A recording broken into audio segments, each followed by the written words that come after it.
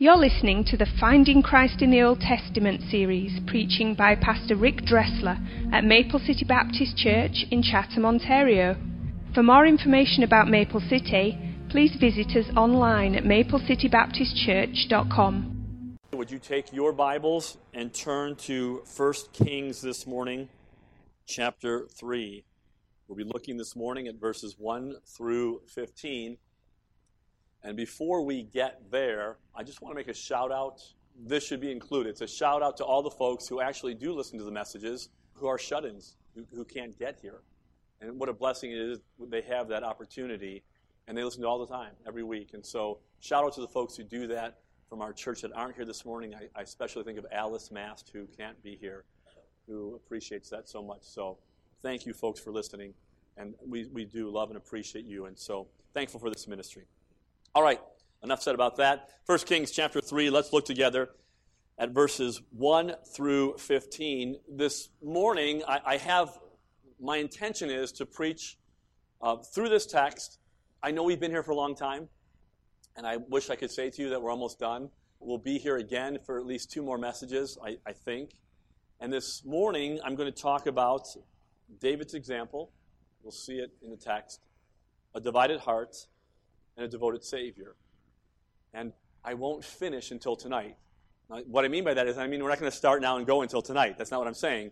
I'm saying that what we're going to do is, I'm going to break it up, and I'm not sure if we're going to do 1 and 2, points 1 and 2, or 1 and 3, or 2 and 3, or just 1. So, I say all that to say there's a lot here. We've been talking about not just seeing the text, but observing the text. I'm not trying to pull out something that's not there, but seeing what God has for us. There's a reason this is Scripture. And it's been given to us and preserved for us. And so let's look together. 1 Kings chapter 3, starting at verse number 1. And Solomon made affinity with Pharaoh, king of Egypt, and took Pharaoh's daughter and brought her into the city of David, until he had made an end of building his own house and the house of the Lord and the wall of Jerusalem round about. Only the people sacrificed in high places, because there was no house built unto the name of the Lord until those days. And Solomon loved the Lord, walking in the statutes of David his father. Only he sacrificed and burnt incense in high places. And the king went to Gibeon to sacrifice there, for that was the great high place. 1,000 burnt offerings did Solomon offer upon that altar. In Gibeon, the Lord appeared to Solomon in a dream by night. And God said, Ask what I shall give thee. And Solomon said, Thou hast showed unto thy servant David, my father, great mercy, according as he has walked before thee in truth and in righteousness and in uprightness of heart with thee. And thou hast kept for him this great kindness, that thou hast given him a son to sit on his throne, as it is this day. And now, O Lord my God, thou hast made thy servant king instead of David my father, and I am but a little child. I know not how to go out or to come in. And thy servant is in the midst of thy people, which thou hast chosen, a great people, that cannot be numbered nor counted for multitude. Give therefore thy servant an understanding heart to judge thy people, that I may discern between good and bad. For who is able to judge this, thy so great a people? And the speech pleased the Lord, that Solomon had asked this thing. And God said unto him, Because thou hast asked this thing, and hast not asked for thyself long life, neither hast thou asked riches for thyself, nor hast asked the life of thine enemies, but thou hast asked for thyself understanding to discern judgment, behold, I have done according to thy words. Lo, I have given thee a wise and an understanding heart, so that there was none like thee before thee, neither after thee shall any arise like unto thee. And I have also given thee that which thou hast not asked, both riches and honor, so that there shall not be any among the kings like unto thee all thy days. And if thou wilt walk in my ways to keep my statutes and my commandments, as thy father David did walk, then I will lengthen thy days. And Solomon awoke, and behold, it was a dream. Have you ever done that? That you had a dream, and then all of a sudden you wake up and think, that was just a dream. Sometimes it's like, whew, that was just a dream. And other times it's like, oh, it was just a dream. And Solomon wakes up, it's like, oh, it was just a dream. He came up to Jerusalem and stood before the ark of the covenant of the Lord and offered up burnt offerings and offered peace offerings and made a feast to all his servants. This is the word of the Lord. A couple things I want you to notice from our text this morning. Here's the first thing. I want you to notice David's example. The first time I read this passage, and that was weeks ago now, maybe months ago, something struck me as very odd. I read down in verse number 3, and Solomon loved the Lord. That didn't strike me as odd. I mean, the narrator told us this. We believe this because the narrator has this helicopter view, right? He is all-knowing when he's telling us what's happened. Solomon loves the Lord, no doubt about it. And then he tells us the proof of Solomon loving the Lord. But what amazed me is the next statement, walking in the statutes of David his father. Because here's what I expect. If I were to say to you, you should walk in the statutes of, or the commandments of, or the law of, what would our response be to that? God, the Lord. A matter of fact, this is what Moses said to the children of Israel in Deuteronomy 30, verse 16. He's speaking to them before he walks off the planet. He says, in that I command thee this day to love the Lord thy God, to walk in his ways, to keep his commandments and his statutes and his judgments. So Moses says, listen, if you're going to walk, if you're going to live, here's how you ought to live. You ought to live by following God's laws, God's statutes, God's judgments, his ways. But Solomon is said here to love the Lord, walking in the statutes of David, his father. Solomon followed the example of David, who was walking in the statutes of the Lord. And some interesting things, at least for me, I want to share with you about David. And again, you know and I know David was not perfect. We'll talk about that in a moment. David had his issues and David had his problems. But listen how David prayed for his son in 1 Chronicles 29:19. And give unto Solomon my son a perfect heart. Now watch. To keep thy commandments, thy testimonies, and thy statutes, and to do all these things, and to build the palace for the which I have made provision. Okay, so David says, this is my son, and God, here's my prayer for my child, which is kind of instructive for us. I wonder how we pray for our children. How do we pray for our grandchildren? Do we pray for our children or our grandchildren? And David says, my prayer is that Solomon's heart will be perfect and he will follow your ways. He'll follow your laws. He'll follow your judgments. God, I know what's best for him, and what's best for him is to follow you. Now watch what God tells Solomon. 2 Chronicles 7:17. And Solomon has just dedicated the temple. It's a glorious time. The glory of the Lord fills it. God is pleased. Verse 17 of chapter 7, the Lord speaking to Solomon. As for thee, if thou wilt walk before me, as David thy father walked, and do according to all that I have commanded thee, and shall observe my statutes and my judgments, then I will establish the throne of thy kingdom, according as I have covenanted with David thy father, saying, there shall not fail thee a man to be ruler over Israel. I find it interesting this morning that Solomon is prayed for to keep God's laws and his commandments. The Lord tells him, Solomon, follow the example, the pattern of David. And here the writer tells us that Solomon is walking in the statutes of the Lord. And so what I find interesting here is that the writer tells us that David is walking in the statutes, in the custom, in the commands, or Solomon is walking like his father walked. That was Solomon's example. And there's something in David's life and his love for the Lord that is transferred to Solomon that Solomon saw and understood, and as he followed this example, the Lord was pleased with that. Pleased with that.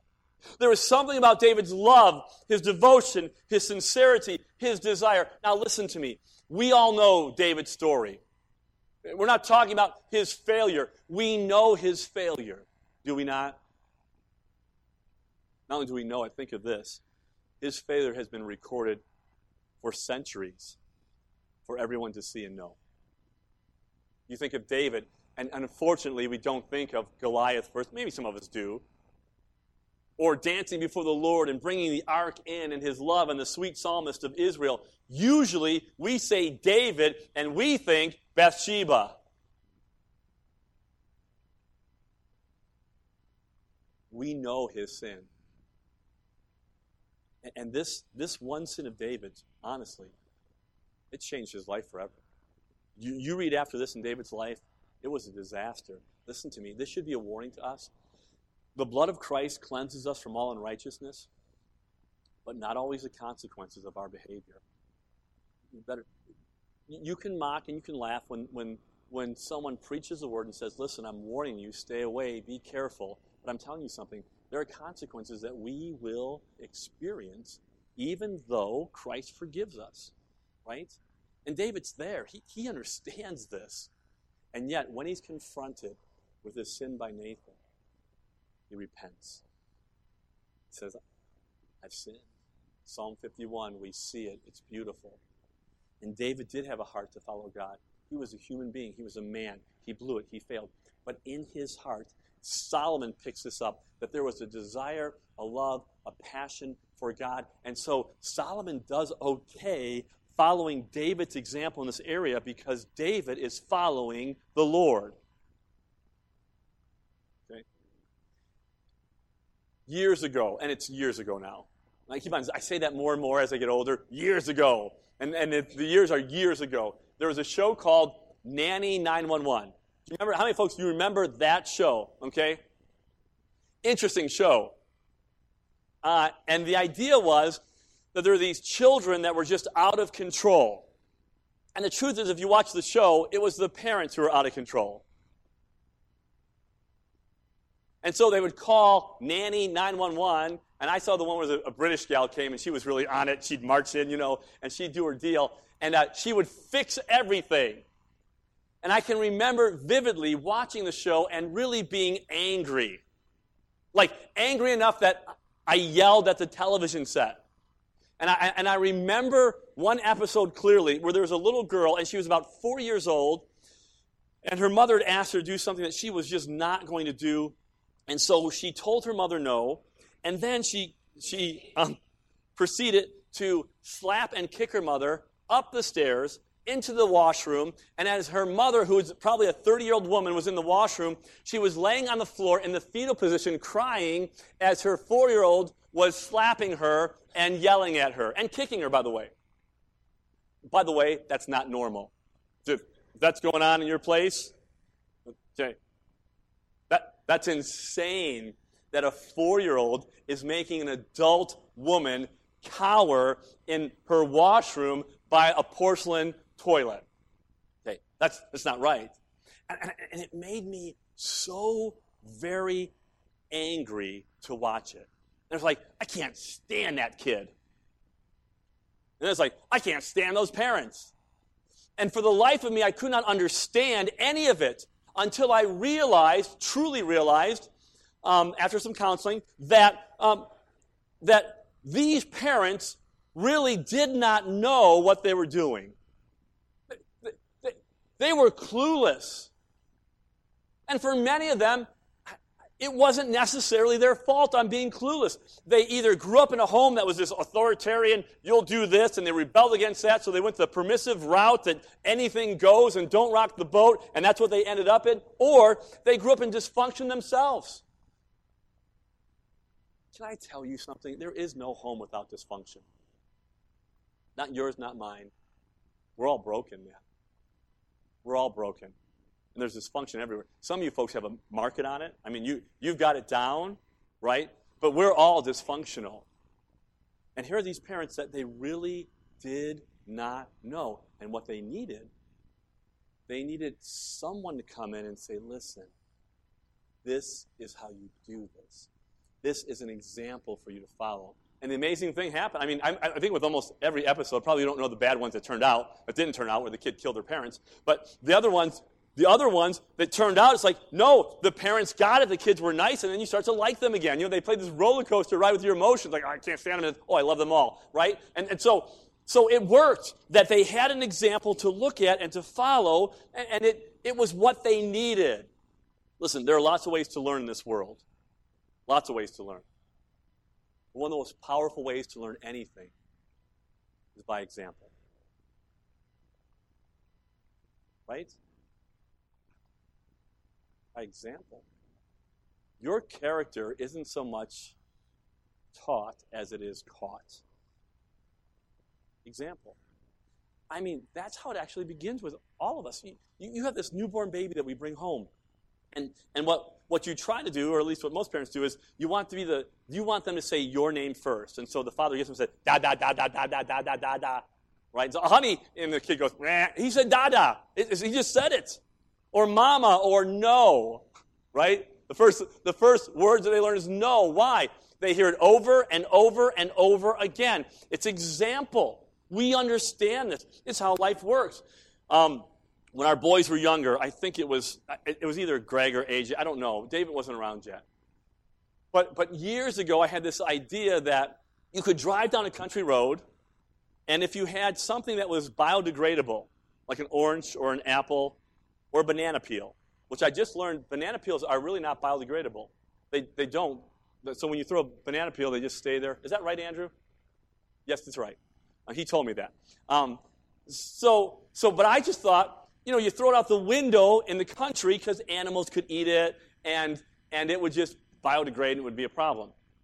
I since learned, probably like last week, that that's not a good idea. Tony Grant is here. He's a OPP guy. Tony, is it legal to throw out like apples and oranges on the highway? It's not. Is there like a statute of limitations for...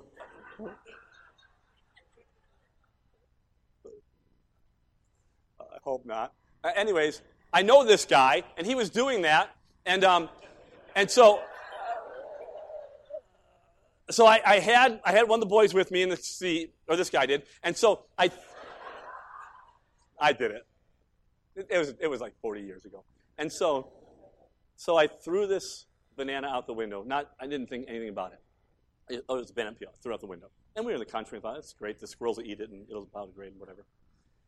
And then like 3 days later, that same boy was with me in the car, and as we're driving, we had like this McDonald's bag, and I see him roll the window down and just chuck this garbage right out the window. And it was like, what in the world? I was really upset. What are you doing? I mean, you're going to get me arrested. I didn't know about the other stuff, but you're going to get me arrested on this. This is a bad deal, right?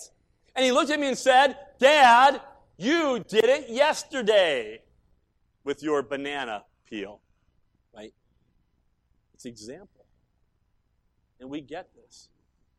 And we learn by this. It's the same with our Christian walk. Now, there are lots of ways to learn as a believer.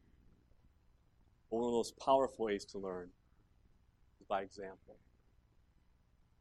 There was something in David's life that Solomon looked at, and Solomon followed, with his passion, his love, his desire, that it did please the Lord, because in this context, David was walking after God's statutes. And when Solomon walked like David, he was in turn walking after God's statutes. Listen to what the Bible says to us in Ephesians chapter 1 as far as examples go. Ephesians 5, verse number 1. Paul, speaking to the church, says very clearly, "Be therefore followers of God as dear children." Now just think about that statement for a minute.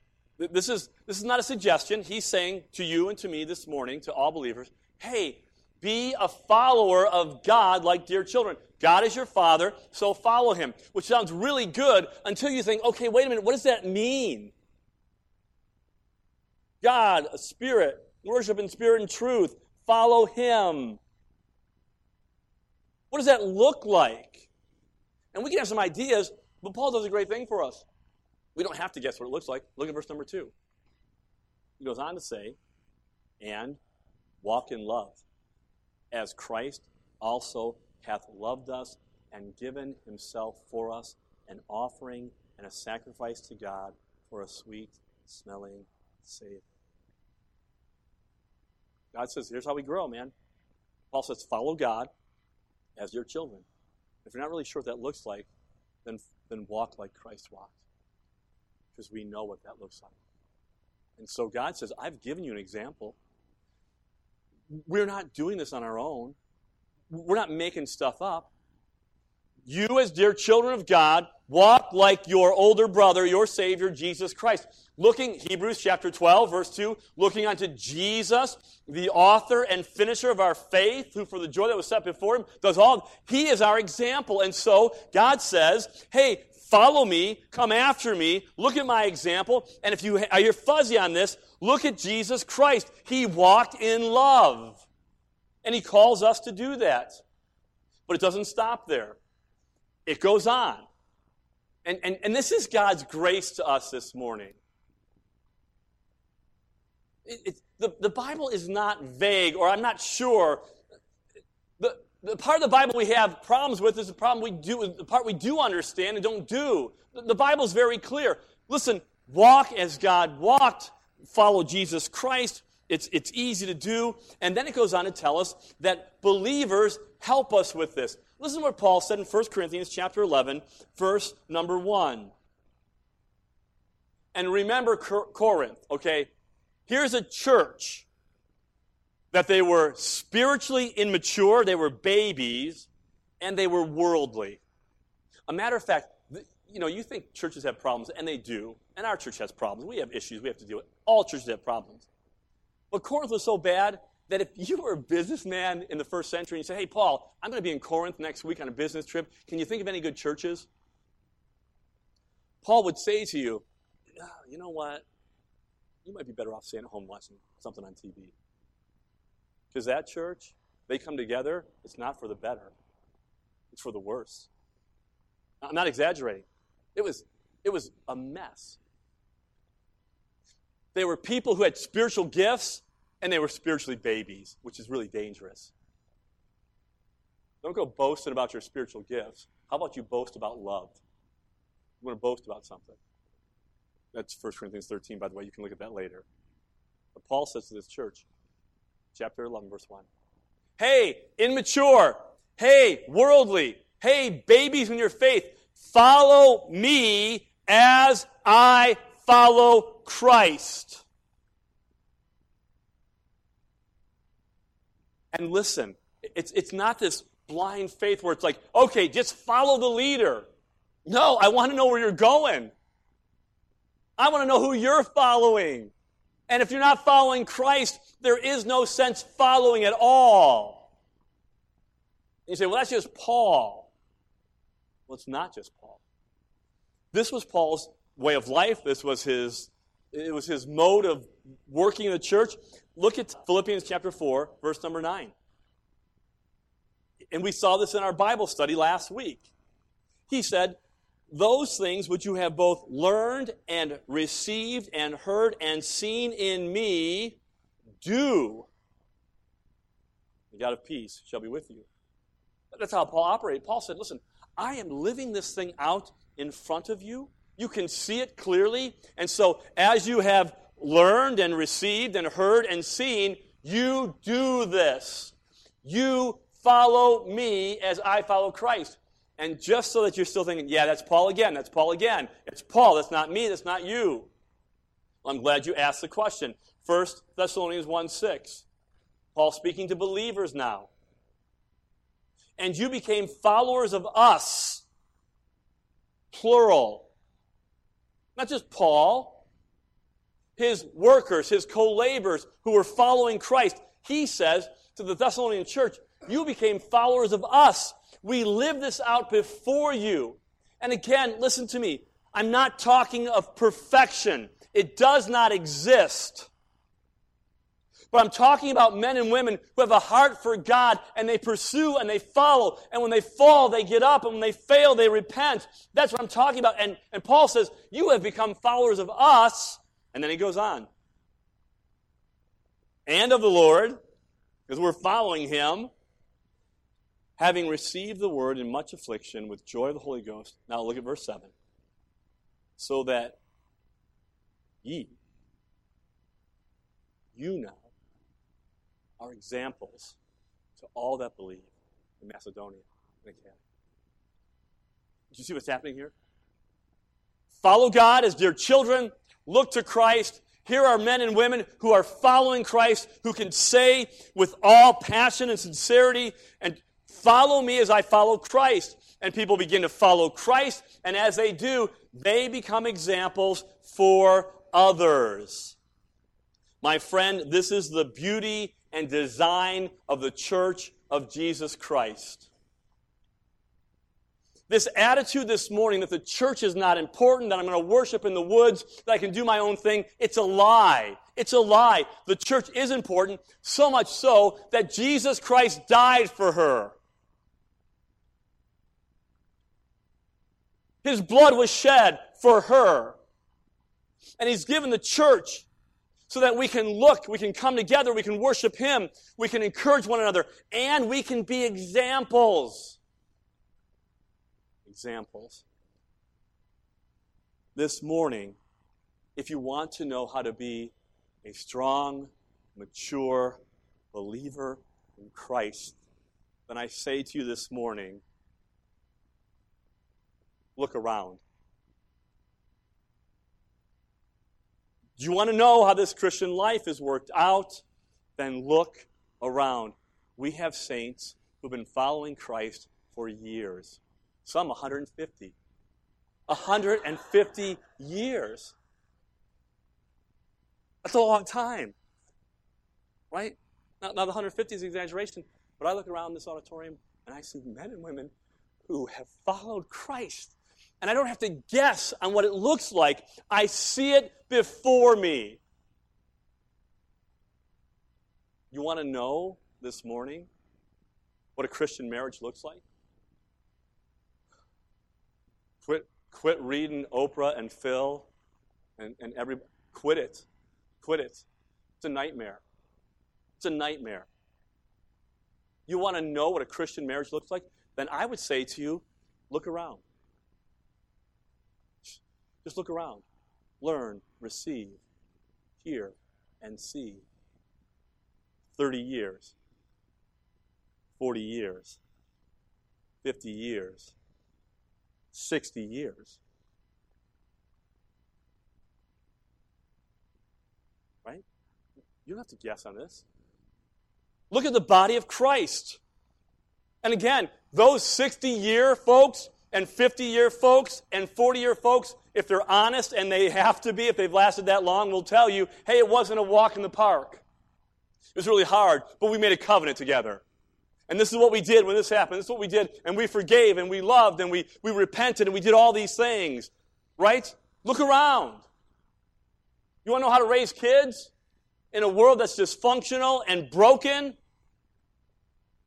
In 2007, George Barnum did a survey, and the 10 years prior to 2007, 75,000 books were written on parenting. 75,000 the 10 years before 2007. And I guarantee you, most of them were garbage. Most of them were garbage. And I can't even imagine how many books have been written since then.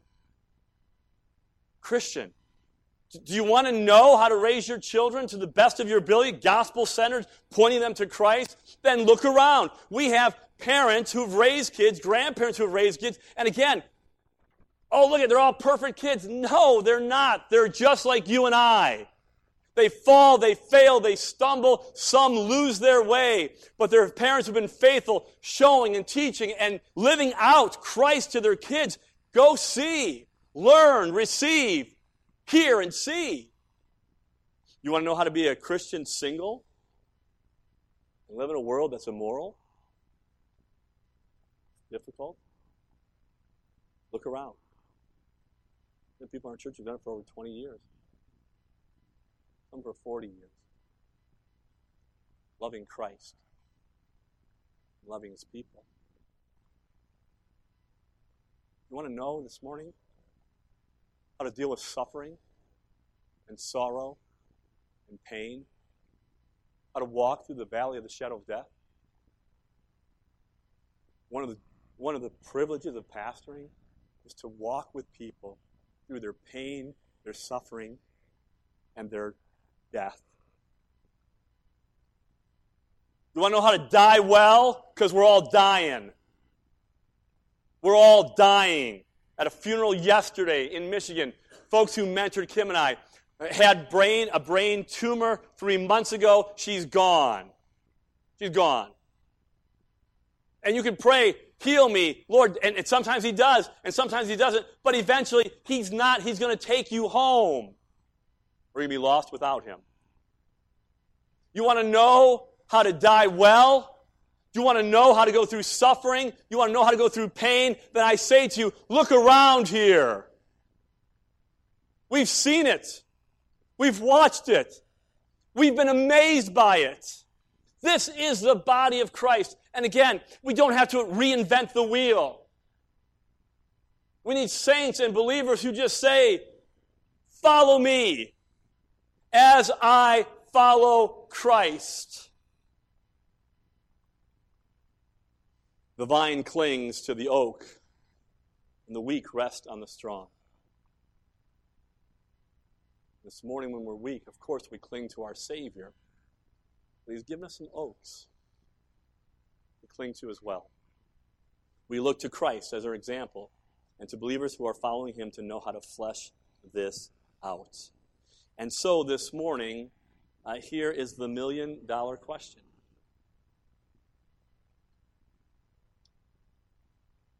Solomon walked in the statutes of David his father. And it pleased the Lord. And again, you know what I'm talking about? It's David's love, devotion, his zeal for his Savior.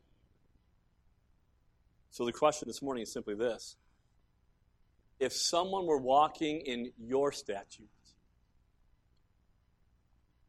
your customs, your way of life, and by the way, just listen to me, somebody is. Somebody is. Someone is watching your life. Someone's looking at you, whether it's in your home or outside of your home. And if you're here this morning and say, well, no one loves me. I'm just like that. You know, you're the kind of person that I'm all by myself and no one. Then listen, you're an example too. You are. It's a bad example, but you're an example. You are. We're called to reach out, to love, to be transparent, and all those things. Someone is watching your life. Maybe it's your spouse. Maybe it's your kids. Maybe it's other believers in this place. So the question is this. If they're watching your life, if you are the pattern, if you are the example, would it be said of you? Would the Lord say, hey, listen, if you want to know how to do this, follow so-and-so. Look to them. And hear what I'm saying. Follow Christ. But you want to see how it's fleshed out? Then look to them. Follow their statutes, their way of life as they follow Christ.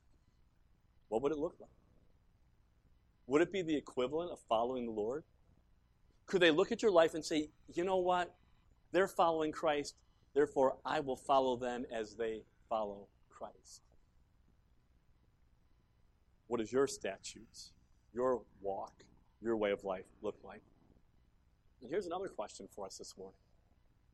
Let's just suppose this morning that you were the gold standard. If everyone in this congregation was as spiritual as you are, what would this church look like? If they were as dedicated to the things of Christ, if they prayed like you prayed, if they read like you read, if they went out of their comfort zone to love like you loved, if they were involved like you are involved, if they were invested like you're invested, if they loved this place like you love this place, what in the world would the church look like? Thumbs up or thumbs down? I'm not asking you to do it. I'm just asking you to think. What does it look like? And you say this morning, oh man, Oh my stomach just dropped. Thinking about it like this, I know that my walk, right? And we said this. I don't know if I said this last week. I'm getting to the point where I'm not sure what I say anymore. And so that's why we record these. But did I say last week, and I've said it before in the past, but I don't know if I said it last week, your talks. I didn't say it last week? Okay. You know that your talks, right, what you say, we hear it, and your walk talks, the way you live. But your walk talks louder than your talks. You understand that? It's not that confusing. I know it sounds. It's not, right? Your talk, what you say, talks. How you live talks. But how you live talks louder than your talks. You got that now? It's not that bad. All right. You know that to be the truth. I know that to be the truth. And maybe now saying, okay, I get this, I understand this, I am called to follow Christ, and somewhere on this journey, you should be able to say, I don't have it all covered, but follow me as I follow Christ. For young new believers, for new parents, for new grandparents, for people who are struggling. And if this morning your stomach has dropped, and you understand now the magnitude and importance of your life and example and your responsibility has sobered you up a bit, here's what I don't want this morning. I don't want you to say, oh, no, I've blown it. I'm done. I'm finished. The way I've lived as a Christian man or a Christian woman, as a husband, as a wife, as a father, as a single, as a young person, I'm just done. I can't believe it. Now that I see it, I've wasted all of this. That's not what I'm looking for this morning at all. Because God does not want your resignation this morning. He wants your consecration. We need to wake up and to shake up and to say, wait a minute, what are we doing? I don't want you to despair this morning. I want you to recover. And I want you to recover now. Today. Right now, you can recover. Why? Because of amazing grace. Because of grace. Because we all fail. We all blow it. We're all bad examples. We all throw banana peels out the window. But we're not going to do it anymore. What we do is we say, God, I failed. I've been blowing this thing as a member of a body of believers. And so, Lord, I confess my sin. And you are faithful and just to forgive me my sin and to cleanse me from all unrighteousness. This is our God. He is faithful and He is just when we are not. And we ought to praise Him for it. We should daily praise Him for it, to say, God, you are faithful when I am not. You are just when I am not. You are loving when I am not. And the Bible says a righteous man, a righteous woman can fall 7 times, but they get up again. And so this morning, I am saying to you, Solomon walked like David, his father, because David was following the Lord. You and I need to walk like Jesus, right? And somewhere down the line in this thing, it should be able to be said of us, and we should be able to say, follow me as I follow Christ. I'm going to stop there this morning. I've got 2 more parts. We're good. I want to leave you just with a quote that I'll say again tonight. It's by Richard Sibbes. It's just a small, I won't read the whole thing, but I think this might be a good place to end. Richard Sibbes was a Puritan, 1500s, I think. Kim, is that right? And he wrote a book called The Bruised Reed. Powerful book. And there are a number of quotes. I'll read a bigger one tonight, but he says this: there is more mercy in Christ than sin in us. There is more mercy in Christ than sin in us. And here's what that means. This morning, if you're without Christ, because you're a sinner, I'm a sinner. The people in this church who are saved, we are saved sinners. We're all sinners. That sin price, that sin debt must be paid for. and it will be paid for. Either you will pay it or someone else will pay it, and the only someone else who can pay it, paid it. His name is Jesus Christ. He bore the wrath of God. It was poured out on His head for sin, for you, and for me. And so, if I know that and understand that, and I quit trying to rebel and say, I'm doing it my own way, and I repent, I turn to Him, I can be saved. So His mercy, Christ's mercy for you this morning, is more than our sin. I don't care who you are. I don't care what you've done. I don't care about your past and the sins that have piled up. Listen to me. Christ's blood is sufficient. There is a fountain filled with blood drawn from Emmanuel's veins, and sinners plunge beneath that flood lose all their guilt and shame. And thank God for it. There's more mercy in Christ than sin in us. So if you're lost, call out for mercy. Christ saved you. And if you're saved, there's more mercy in Christ than sin in us. And we come to Him this morning as believers who are sinners saved by grace and say,